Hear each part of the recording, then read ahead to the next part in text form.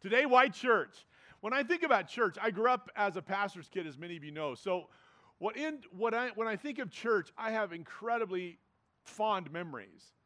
And so many of my memories about my childhood come from church and what defined me in church. Now, here's just the truth of it. Church shaped me. Now, some of you are saying, can you find another shape, dude? Come on, you know, I'm just not so sure. Well, let me just say in the words of Popeye, I am what I am, and that's all that I am. And the church had a lot to do with that. It made me into who I am, and I'm grateful for that. And church is a place that is extraordinarily important to us as people of faith. It was in church that I surrendered my life to Jesus.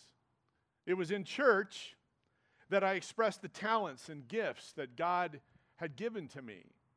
It was in church that I was called into ministry. It was in church I met my wife. It was in church that I witnessed the transforming power of God in people's lives. It was all here in church. And I value the experience of what we call church more than I can really express. And I think at times, how we define church or how we view it, it's changed, it's morphed over the years. And I'm not saying that's a bad thing or a good thing. I'm just saying that's what has happened. But today, my challenge is this, is I want to articulate to you in about 30 minutes why church is important to your spiritual health and well-being. You say, Gary, I don't know, I don't understand how that can be true. How is this thing called church? How can this help me? Well, that's my hope. And honestly, it's a challenge within 30 minutes to be able to do that, but I'm going to do my very best. When you look at the New Testament, the word church comes from the Greek word ekklesia, which is a term that was meant simply to be called out for the purpose of discussion. That was the Greek usage. The people of God co-opted that word. And they said it means called out. It's a compound word. It means called out. But when the people of God took it, it was to be called out for the purpose of worship. So you'd be set aside to do what we're doing this morning. We gather together for worship. We're called out. The called out ones for the purpose of worship. When you look at the New Testament, you do a little deeper study, you find there are nearly 100 different designations of the church that fold around 4 different categories. And you say, now, Gary, what does this all have to do with anything? I'm hoping you'll just hang with me for a couple of minutes as we kind of lay some groundwork here. Those categories are important. When you look at the New Testament, you see that the churches are called the people of God. They're called the fellowship. Listen, the fellowship of faith, called new creation in the body of Christ. So in those 4 categories are almost 100 different designations of what the church is. So you can see there are so many varied ways to look at the called out ones. Understand, the church is not an institution. I want to say that again. The church is not an institution like government is an institution. The church is an organism. It is living. It is breathing. It is alive. Why? Because the life of the Spirit of God is here. So just from that in itself, you can begin to see how important the church is. This is a representation of the people of God. Everywhere in the world, people today are gathering as the people of God and lifting up their praise to the Lord. You're all part of that. That is magnificent. What an incredible privilege. Also, the church, it's composed of believers in Christ. Everyone who names Jesus Christ as Savior and Lord is a part of the church. And the church is composed of those who have fellowship in the Spirit of God. You can see that very clearly as you read the book of Acts. So, it's quite obvious from some of those statements that the church is a gathering of people. It is a place where we gather, but also understand the church is more and really not a building. The church primarily is people. It's people. So there's a both and connection to the church. So think of it this way. Church is more than a place you attend. We are the church. I love that. I love to be a part of the church. So I love the church. And whether it is purpose-driven, deliberate or intentional, whether it is contagious, irresistible, unstoppable, or provocative, whether it has been recently rediscovered or is only just emerging, whether it is a 5-star or come as you are, deep, wide, healthy, organic, equipping, connecting, or even unleashed, it is God's unshakable plan to make people for His own possession. The church of Jesus Christ is the plan of God for His people, for you and for me. I'm grateful for that. I love the church, and so should we all. So, why church? Why church? We're going to look at a passage of Scripture, and I would suggest, or I would say that it's really an iconic passage of Scripture, Matthew chapter 16. So if you're open on the app, look at it with me. If you brought your Bible, you brought your smartphone, you brought your tablet, whatever, look at it with me. Matthew chapter 16, verse number 13. When Jesus came to the region of Caesarea Philippi, He asked His disciples, "Who do people say that the Son of Man is?" Well, they replied, "Some say John the Baptist, some say Elijah, and others say Jeremiah or one of the other prophets." Then He asked them, "But who do you say that I am?" Simon Peter answered, "You're the Messiah, the Son of the living God." Jesus replied, "You're blessed, Simon, son of Jonah, or son of John, because my Father in heaven has revealed this to you. You did not learn this from any human being. Now I say to you that you are Peter, which means rock, and upon this rock I will build my church, and all the powers of hell will not conquer it. And I will give you the keys of the kingdom of heaven, that whatever you forbid on earth will be forbidden in heaven. Whatever you permit on earth will be permitted in heaven." Then He sternly warned the disciples not to tell anyone that He was the Messiah. Pray with me. Father, thank You for Your word. Speak life to us today. In Jesus' name, amen. As this passage, our chapter number 16 begins, we see the religious leaders approach Jesus, and they ask Him this question: "Give us a sign from heaven." You know what's so ironic about that? Jesus has just fed 4,000 people with some fish and bread. And they say, "Give us a sign from heaven." Can you imagine? It's like, what? What? How in the world? You need something else? What more? Frustrated to no end with these religious leaders. He went on and He rebuked them. He said, "I'm done with you guys." Went off, and then He told His disciples, He said, "Look, guys, don't buy into what the Pharisees and the religious leaders are teaching." And then out of that, he asked this question, because it was kind of the underpinning of that whole conversation. He said, "Listen, who do people say that I am?" And they answer, "Well, they say John the Baptist, Jeremiah, one of the prophets." He goes, "Okay, but let's go a little deeper with this. Who do you say that I am?" And then Peter, as the spokesman of the disciples, he said, "You're the Christ. You're the Son of the living God." He says, and upon that rock, Jesus would later declare, He says, "This wasn't revealed to you by man. This was revealed to you by my Father in heaven. And it's upon that declaration that my church is going to be built, and there will be nothing that will stop the advance of the church." Now, let me just say, over the past 6 months, it appears that the enemy has unleashed every possible way to stop the advance of the church. But I want to tell you, it will never happen. Why? Because Jesus said, "I will build my church, and nothing will prevent it from being built." Hallelujah. I'm grateful for that, as I know you are. So what we learn from this is 3 very simple things, and these are just preliminary, very preliminary.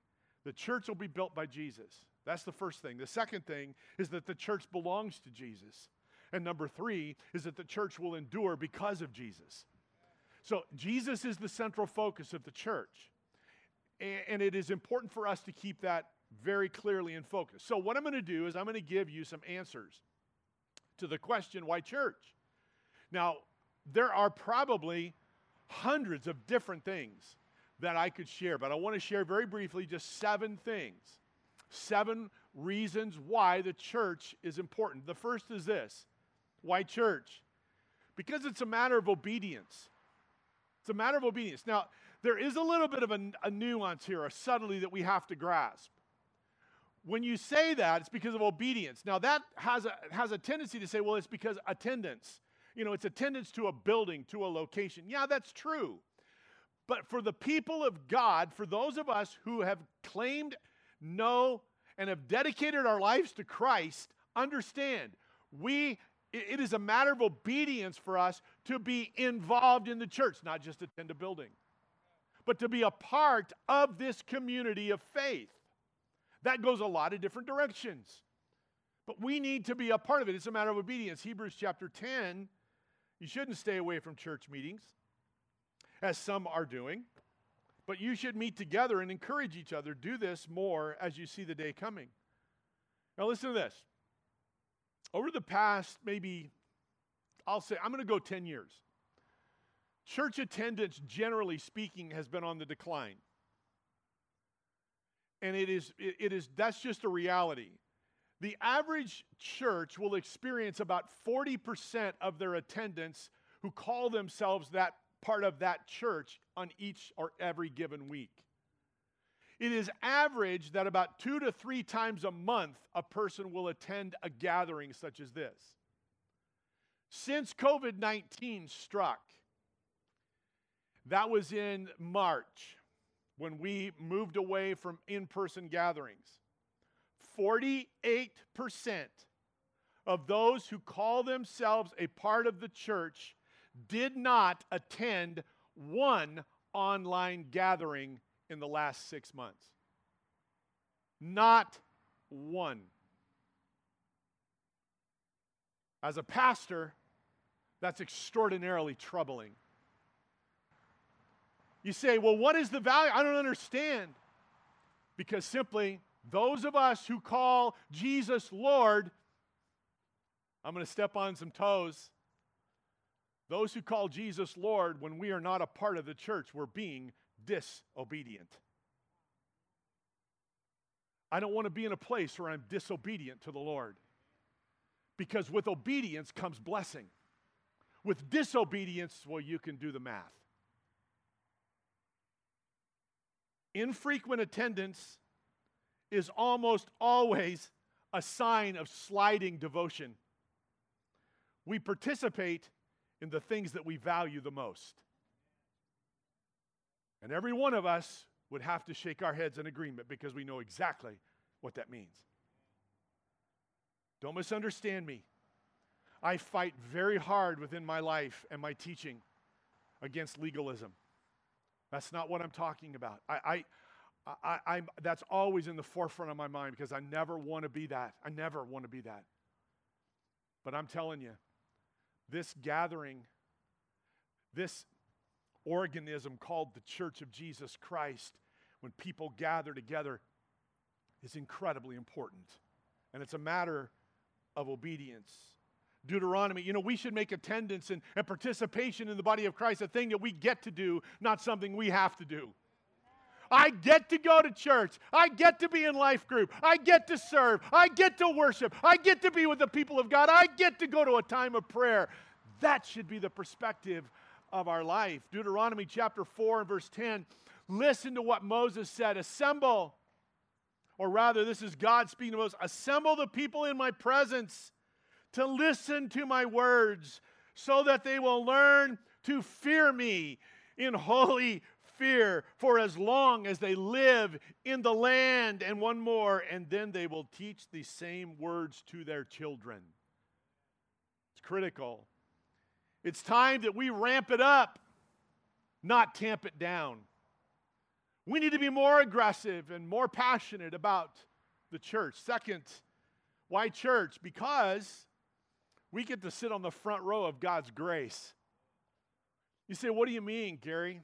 Well, 1 Corinthians 15:10 says, but by the remarkable grace of God, Paul says this, I am what I am. His grace toward me was not without effect. You know, I love that. Growing up in church, I sat, now see, this, if I was in my home church, we had two sets of pews going down the aisle. I sat right there. Second row. I couldn't get any farther back or my dad would have not been happy with me. That's where I sat. But here's what would happen. I sat as a child and I did this. I watched when people came to the altar. You know why I watched? Because I knew God was about ready to do something significant in their life, and I wanted to see it. And I can remember what God did in so many people's lives. I remember a young lady by the name of Allison. She was 16 years old. She had a hard look on her face week after week after week, and I just continued to share the love of God week after week. And one Wednesday night, Allison, I was doing something, and I happened to turn, and I see Allison kneeling, just pouring her life out to Christ, transformed by the power of God. And that hard look went to a sweet spirit. And her husband, Dave, are just wonderful Christ followers. I'm so grateful for that. I think of John. John came to church, and John's mind was gone because of drugs. He could hardly communicate. He came that morning to receive Christ, and he received Christ. And over the next number of months, I saw John transform from someone who could not communicate to someone who could share the Word of God with anyone that he would have the opportunity to share. God changed John. He renewed his mind. I think of another individual by the name of Ryan, away from God, living a life that was just so messed up. And one Easter Sunday morning, as I was having the opportunity to preach, made an altar call. And in this auditorium that was cavernous, or no other way to say it, Ryan, right down the center aisle, walked and gave his heart back to Christ. His life was changed, and now Ryan serves on one of the boards of our churches in Northern California. I'm so grateful for what God did in Ryan's life. He transformed. I remember an 80-something year old lady who said, Pastor Gary, I want to get baptized. I said, but I'm scared of water. And I said, I understand. I said, look, you talk with your family. We'll make this work. A couple weeks later, she said, I'm going to do it. And I said, well, we're with you. We've got everybody up and ready to help you. And I'm telling you, I can still see her face. She walked into the water. She was beaming. And I had the privilege of baptizing her with her children standing on either side of that baptistry, witnessing what God had done in her life.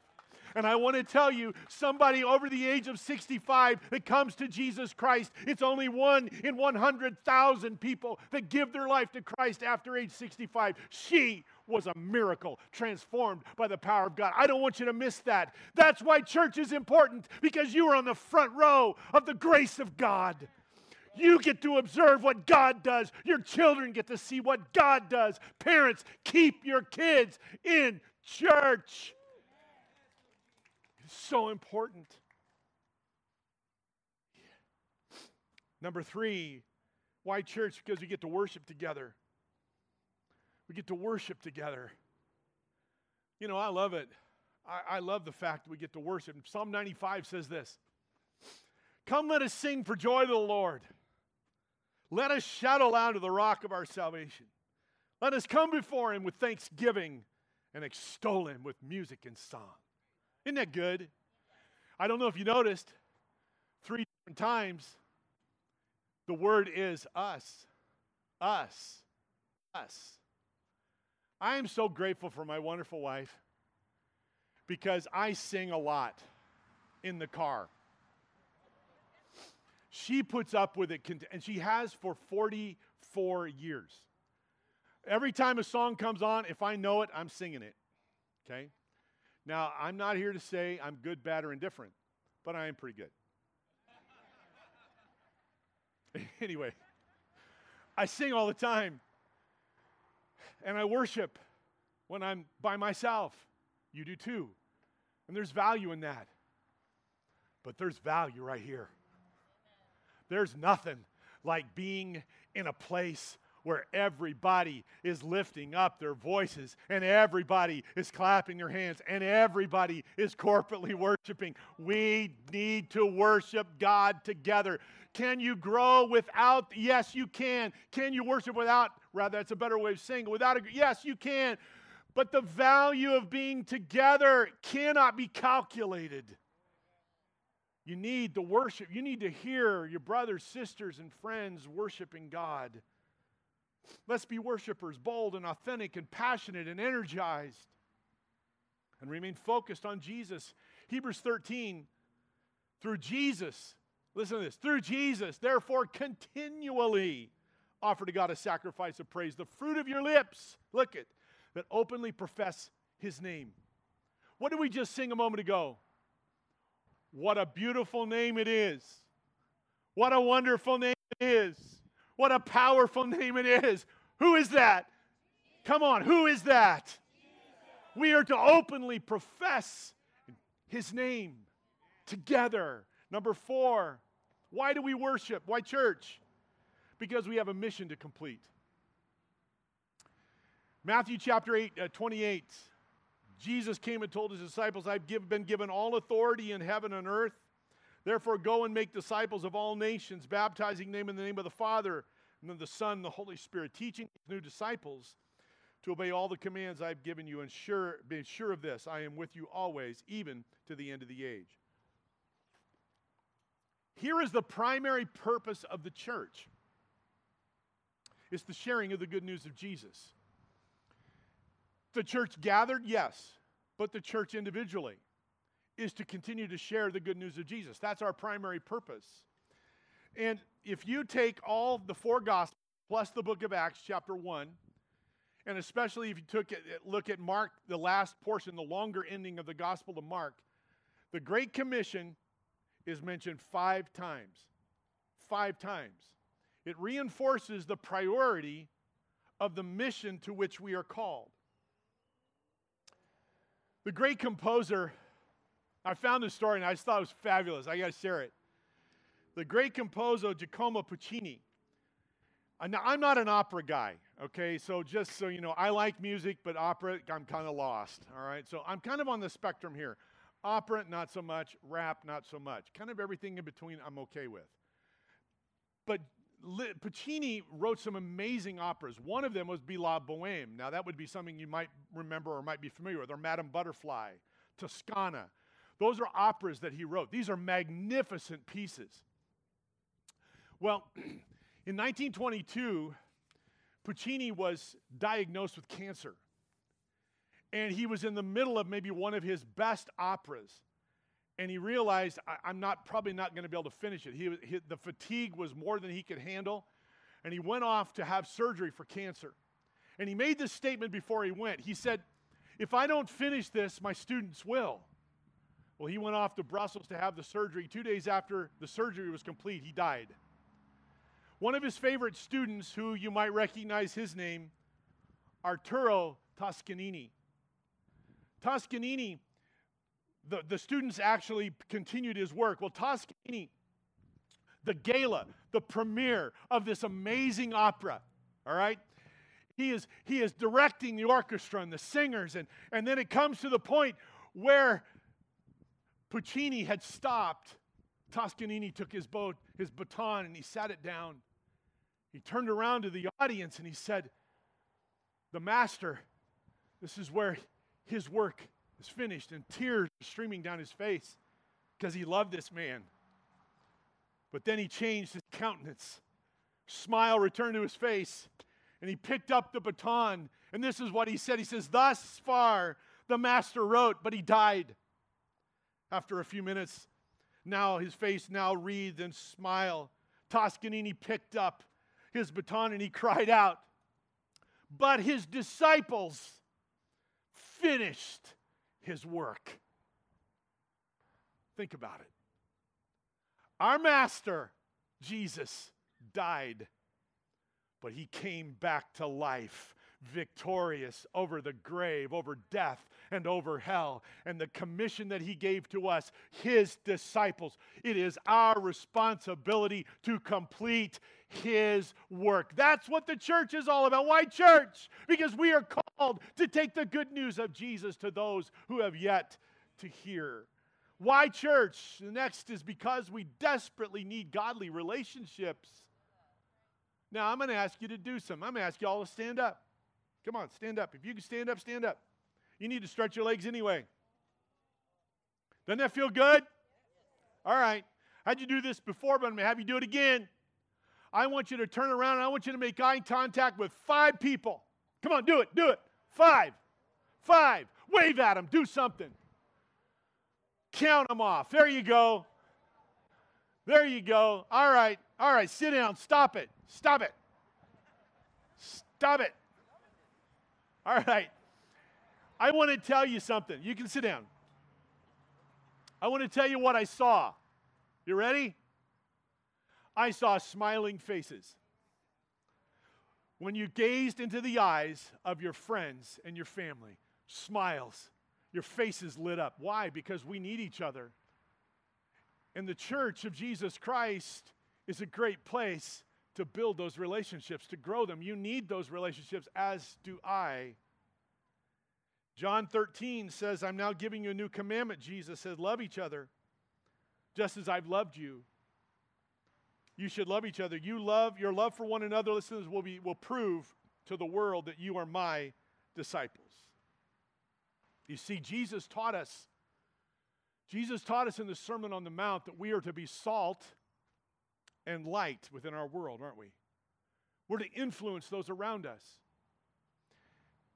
And this gathering of people, the connections that we have, the building of life together as the church of Jesus Christ, and the love that we have for each other prove to others that we belong to Jesus. You know, it is not our building that proves that we belong to Jesus. It's not even the wonderful words. No, it's our love. It's how we love each other. It's how we love each other. It is so important for us as the church. Now, well, I would not go as far as some, and even my dad. My dad was I love my father. I'm so grateful for his life and influence. But my dad could be pretty dogmatic. And here's what my dad would say about the church. Ready? He would question a person's faith if someone was not a part of a local church. I've heard him say it. Now, I wouldn't go that far. I won't. Because I understand, and I think he did too. But what he was saying to me is that he knew the value of these relationships. He knew the value of gathering together. You need that person sitting next to you. Now, the family, I get it, but you know what I'm saying, figuratively speaking. You need them. They need you. Hear this carefully. You cannot claim to know Jesus and avoid his people. Wow, it got quiet. You cannot claim to know Jesus and avoid his people. It's that important. 1 Peter chapter 2, respect everyone, love the family of believers, fear God, and respect the king. Most important of all, continue to show deep love for each other, for love covers a multitude of sin. Why church? Because it's where we grow our faith. Because it's where we grow our faith.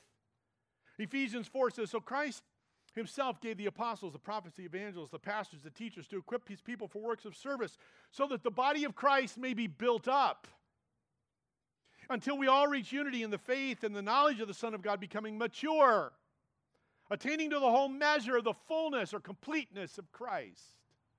One might ask, at this point. Is the church the only place we can grow our faith? Well, of course not. Of course not. However, don't miss this. We grow as the Word of God is preached to us. We grow as we worship together. We grow as we pray together. We grow as we use our gifts together. We grow as we participate in the life of the church. We grow as we encourage others. We grow as we serve one another. We grow. We grow together more than we grow alone. And the reason is that iron sharpens iron. I sharpen you. You sharpen me. We knock off the rough edges. We sand down those areas that need to be sanded down. We allow the conviction of the Holy Spirit to speak into our lives to make the life change that is so necessary so that we grow our faith. I'm grateful for how we grow within the church. Colossians 3, let the message about Christ in all its richness fill your lives. Teach and counsel each other with all the wisdom He gives. Sing psalms and hymns and spiritual songs with God with thankful hearts. And then 2 Peter 3, grow in the grace and knowledge of our Lord and Savior, Jesus Christ. And finally, why church? Because we should love that which Jesus loves.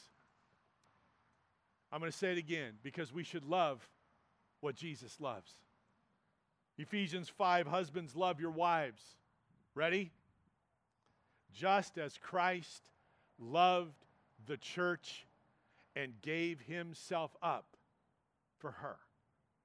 We should love what Jesus loves. 1 Peter 2, you are God's chosen and special people. You're a group of royal priests, a holy nation. God has brought you out of darkness into His marvelous light.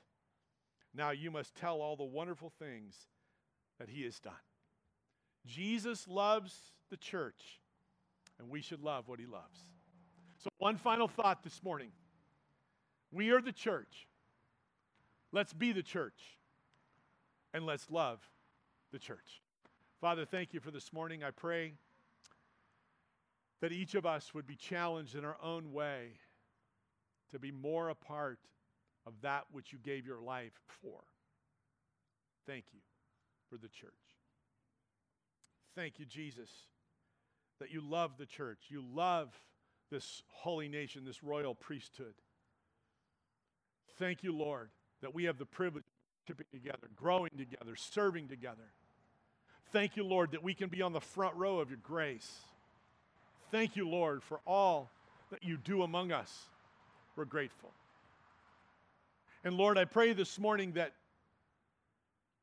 if there is one in this place who isn't a part of the church, who's not received Jesus as Savior, who has not experienced the transforming power of God, I pray right now, Holy Spirit, speak to their life.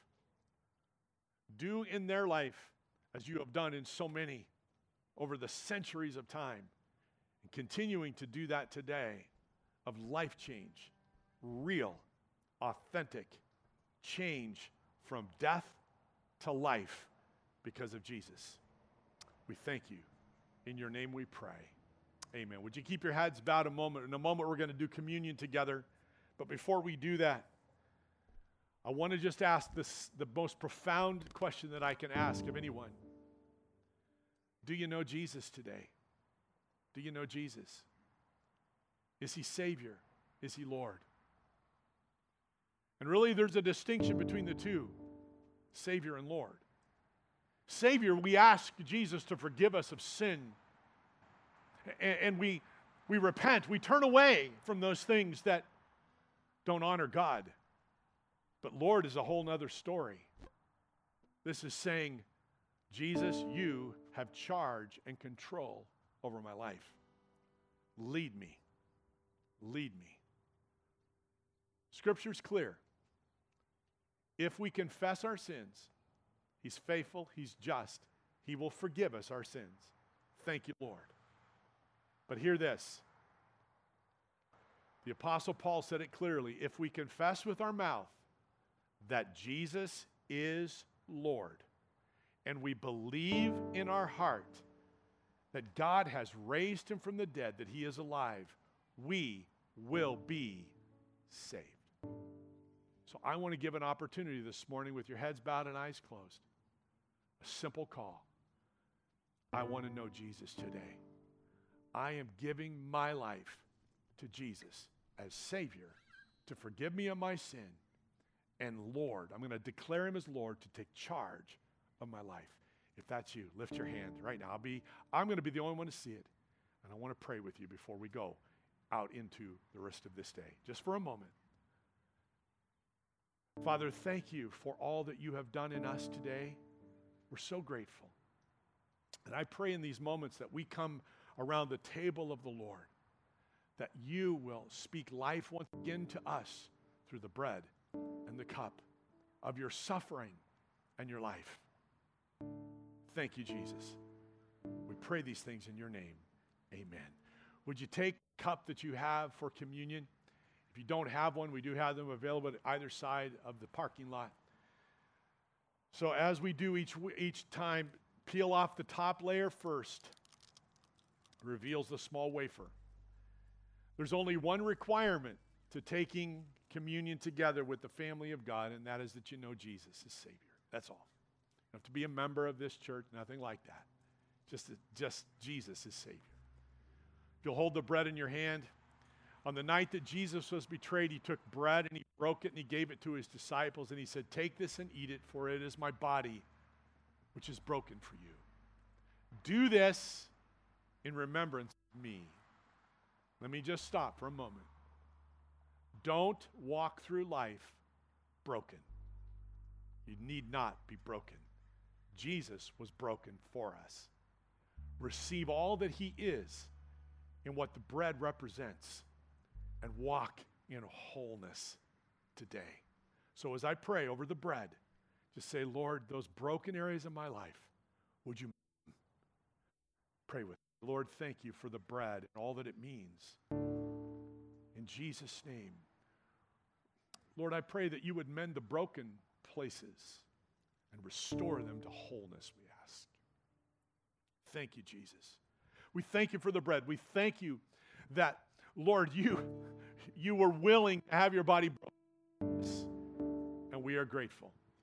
And we take the bread together with gratitude. In Jesus' name. Let us take the bread together.